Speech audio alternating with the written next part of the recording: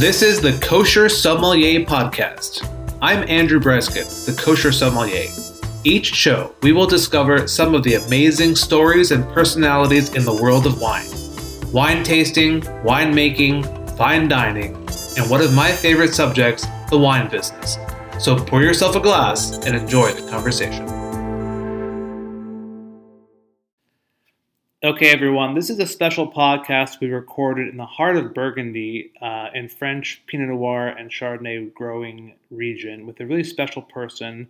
Francois is a 35-year veteran winemaker for Pinot Noir and Chardonnay in that region. He's got a huge passion for all things Burgundy and has a special expertise in organic wine growing and winemaking. It's a short but powerful interview that really gives an insight into what makes Burgundy wine so special. So here we go. Okay, we're sitting here with Francois Chevriat, and we're in Domaine Lescour. Is that right? Right. Okay. And we just had a tour of the winery, and we tasted together some of the fantastic Pommard wines. And, many of the people listening have had the 2014 that was available, and the 2015 Pommard. And so today we have the 16 and the 17. So all these wines are really showing like the purity of Burgundy. We try, yes. Yeah, and as you were saying to me before, you're really looking for just the very sort of basic expression of the land without any sort of manipulation whatsoever. Yes, exactly. It's what we're looking for. So, would you mind telling me just how did you get started, in winemaking? Like, what was your journey? Yes, I'm an old winemaker because I began in '84. I work in a small family estate in Marsanne-la-Côte. And I worked 6 years in this estate, and after I worked with a big negociant in Louis Saint-Georges, who make the wine for Chantal Lescure. So I it was my first adventure with Chantal Lescure was in '90, because I do the winemaking for La Bourgeois, this big negociant company in Louis Saint-Georges. That's a huge company. Yes, it was a huge company who bought all the harvest of Chantal Lescure. And when Chantal Lescure died in 1996, his two sons called me and they say, Francois, did you want to work with me? Are you taking charge of the domain? Okay, so they were basically selling off all the wine to bulk. Yes. And you were the winemaker for La Bourgeois. Yes, exactly. And then from there they asked you to come in-house and be in charge of everything. Yes, completely. Because the ones that made La Bourgeois at this time were completely different. And when I take in charge of the domain in '96, we changed completely. We work in organic just at the beginning to keep this energy of wines, the purity of the terroir, and the identity of true Burgundy. What has to change to become organic? The policy of wine growing. We stop the weed killers, we stop the pesticides, we work ploughing the soil, so we need 5 years to change completely, because all the soils in Domaine Lescure were sleeping at this time, because they are dominated by chemicals, you understand? It takes 5 years? Yes, if you want to change completely the identity of soil, if you want that the soil comes living, if you want, using chemicals, the soil is sleeping or dying sometimes. Wow. Okay. And after 5 years of organic wine growing, the life becomes in the soil and the soils change, and they are now very able to produce true wines. So do you have to add anything back into the soil, or just removing the chemicals? No, you just have to put the life on the soil. With the chemicals, the life is gone away. No mushroom, no insects, no yeast in the soil. All the soils are dying. So stopping completely the chemicals, the soil, the life is coming, and the soil with organic life, with green, with grass, with moving the soil, ploughing the soil, we kept oxygen in the soil, all is changing. And now we can say that the soil are very living soil. And it's very important. Is there any sort of a organic, for example, pesticides are used for a reason. Yeah. So what do you do to compensate when you need to, if there's mildew or just if there's insects? With organic philosophy, we think, and we are sure now that if the plant is on the good soil with good life, good environment, the plant is not so fragile against the mildew. Okay. So you build a good energy and the self defense of the vines are increased by organic wine growing. Okay, I see. But we have also to spray sometimes everywhere because mildew could be very aggressive, and oidium and some other rots.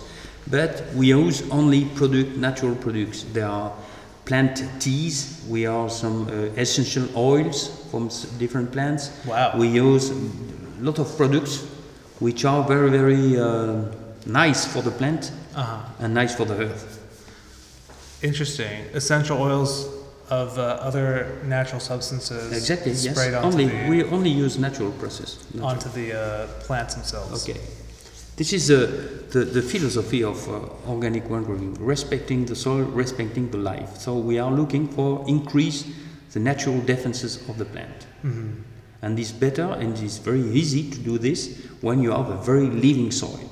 The most important part in the wine growing, organic wine growing, is to keep more energy to the soil. The soil must be fundamental. It's for the plant. It's very important. So you found that by the more fertilizers and the more pesticides you add, then you weaken the plant and you weaken the soil, and then the more pesticides and fertilizers you're going to need. Exactly. Wow. It's the same with the people, Right. Yeah. If you are in good health, you don't need vitamins, you don't need anything. And if you take more vitamins, it's like the fertilizer. Right.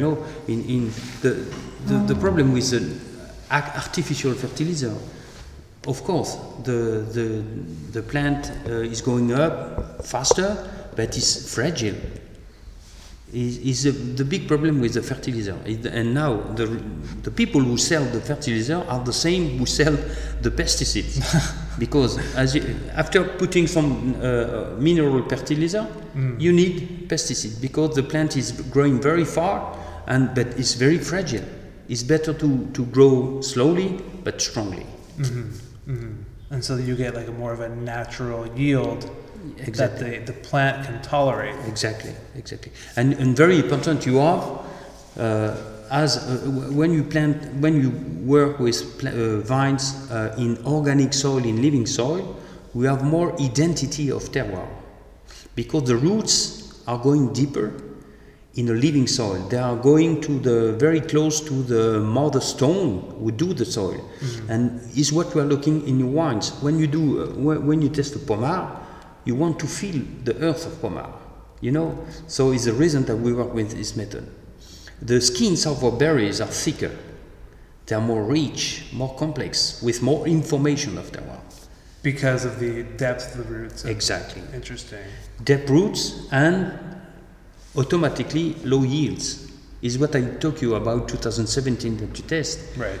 The authorized yields by the law in 2017 were nearly 55 hectoliters per hectare in Pommard. Okay, so just to explain, and we only do 38. Right. So just to explain, the government body that's in charge of the appellation will set like a quantity based on the harvest of what is an acceptable output of volume per acre of vines. They say this year that you can do 55. Only we can do 55 because the four last years, 2014, 2016, and 2016, the yields were very, very less by the frost. So they say you can do more this year. But the problem is that for me, the right level of yields is around 35 to 40 hectoliters by hectare. And that's maximum. Yes, for me the maximum. If you want to keep the identity of terroir. After, if you are a good winemaker, you can do fruity and juicy wine, of course, but without personality. They only have the personality of Pinot Noir, of a fruity Pinot Noir. And when we bought a bottle, expensive bottle of Pommard, you are not working for a juicy wine. You are working with identity wine, with big personality. Right. So you're basically reducing the yield of your vineyards in order to preserve like the character. Exactly. Yeah. Exactly. And not to dilute it.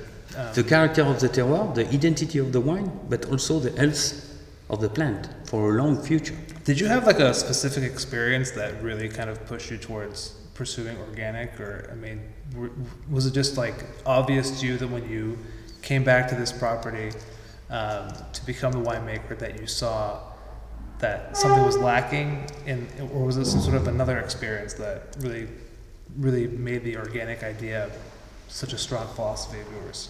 Yes, I think definitely, for me, definitely it's one way to do good wines. It's working naturally.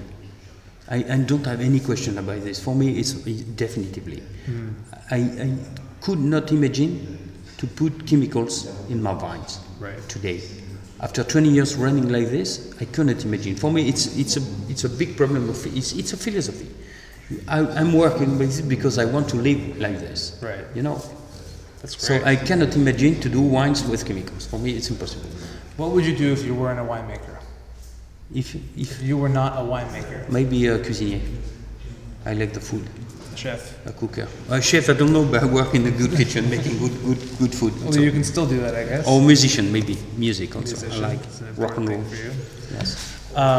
So what is the best way that you think some of our the people who are listening are getting into Burgundy, maybe used to drinking big oak, big fruit, jammy wines, Yeah. transitioning into a wine like Burgundy? What is your kind of suggestion or idea of how to appreciate this style, because it's going to be really different from what people Yes, are of used course. to? They are very different because the climate is different. But if you want to understand Burgundy, for me, first of all, you must come in Burgundy.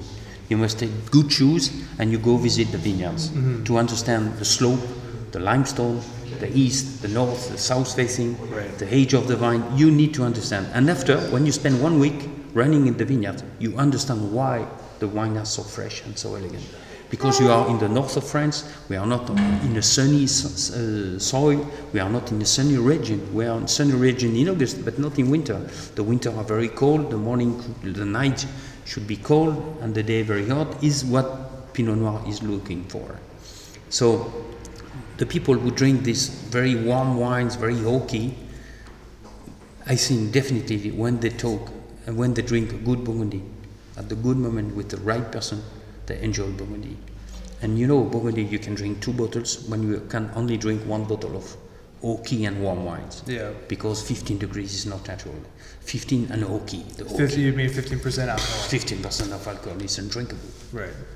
So the sweet spot for these Pinot Noirs is 12 and a half, 13. Yes, 12 and a half, and the middle, the average of alcohol volume in 2017 is around 12.8. Natural, Right. of course, Natural. because we alcohol. never had sugar. Right. We could, but we never. Well, these are really exciting wines. I'm really excited for the 16 and 17 to come out. And I mean, it's really, it's really kind of as I was saying before, it's really a privilege to have a production of kosher wine that has been so consistent over the last, you said you made 2010, 2011. Yes. And then 13, 14, we do with 13, Mr. 14. Tayyeb, maybe we do, now we are running the 6th or 7th vintage. I Right. think. And we plan to do 18 also, which is very good. You really get and it also comes from the same, you were showing me on the map, the same parcel in the region Exactly. every single year. Yeah. So you get to taste like the true variation of the vintage. Exactly. I personally have never had the older vintages, so I got Maybe to you can find, but if you can, it's very interesting. It's why my customers are looking for when they take 1 bouteille of Nuit Saint-Georges or Pommard, or they know the terroir because they visit with me, Right. and they want to keep. I want every year to find this fresh energy, especially the cuvée that you have with Monsieur Tayyeb. is Pomarez-Vaumurien. It's a very cold exposition, north-facing, very cool soil, very interesting. High elevation. Fresh and high elevation. Right. We have a full-bodied one, but with much elegance and fresh. Right. No, it is quite full-bodied. It has a lot of, has a very kind of expansive mouthfeel when you taste it. Yeah. Yeah, but it's not jammy and it's not, sweet. It's just very kind of strong. Yes, in its and identity. I think that this one could give you energy. It's what you're looking for. This one is made with the energy of the soil from the stone, and I want that this energy was translated in the wine, and you can keep it. When you drink this wine, you could be well after. Right. That's a fantastic. Thank you. Burgundy is just like it's a real way to enjoy wine and also enjoy life because they play well together. So thank you. Thank you very much. Thank you very much, Andrew. There you go. A free invitation to poke around the vineyards in Burgundy, learn something, feel the earth, feel the vines, take in the scenery, and really understand the region. It's an amazing trip. Hope everyone has a chance to go there at least for one time. Really an amazing experience. Feel free to reach us on Facebook at Kosher Somm, Kosher SOMM. Thanks for listening to the Kosher Sommelier Podcast. Follow us on Facebook and Instagram, where you can be part of the Kosher Sommelier community. That's Kosher SOMM. Until next time, cheers.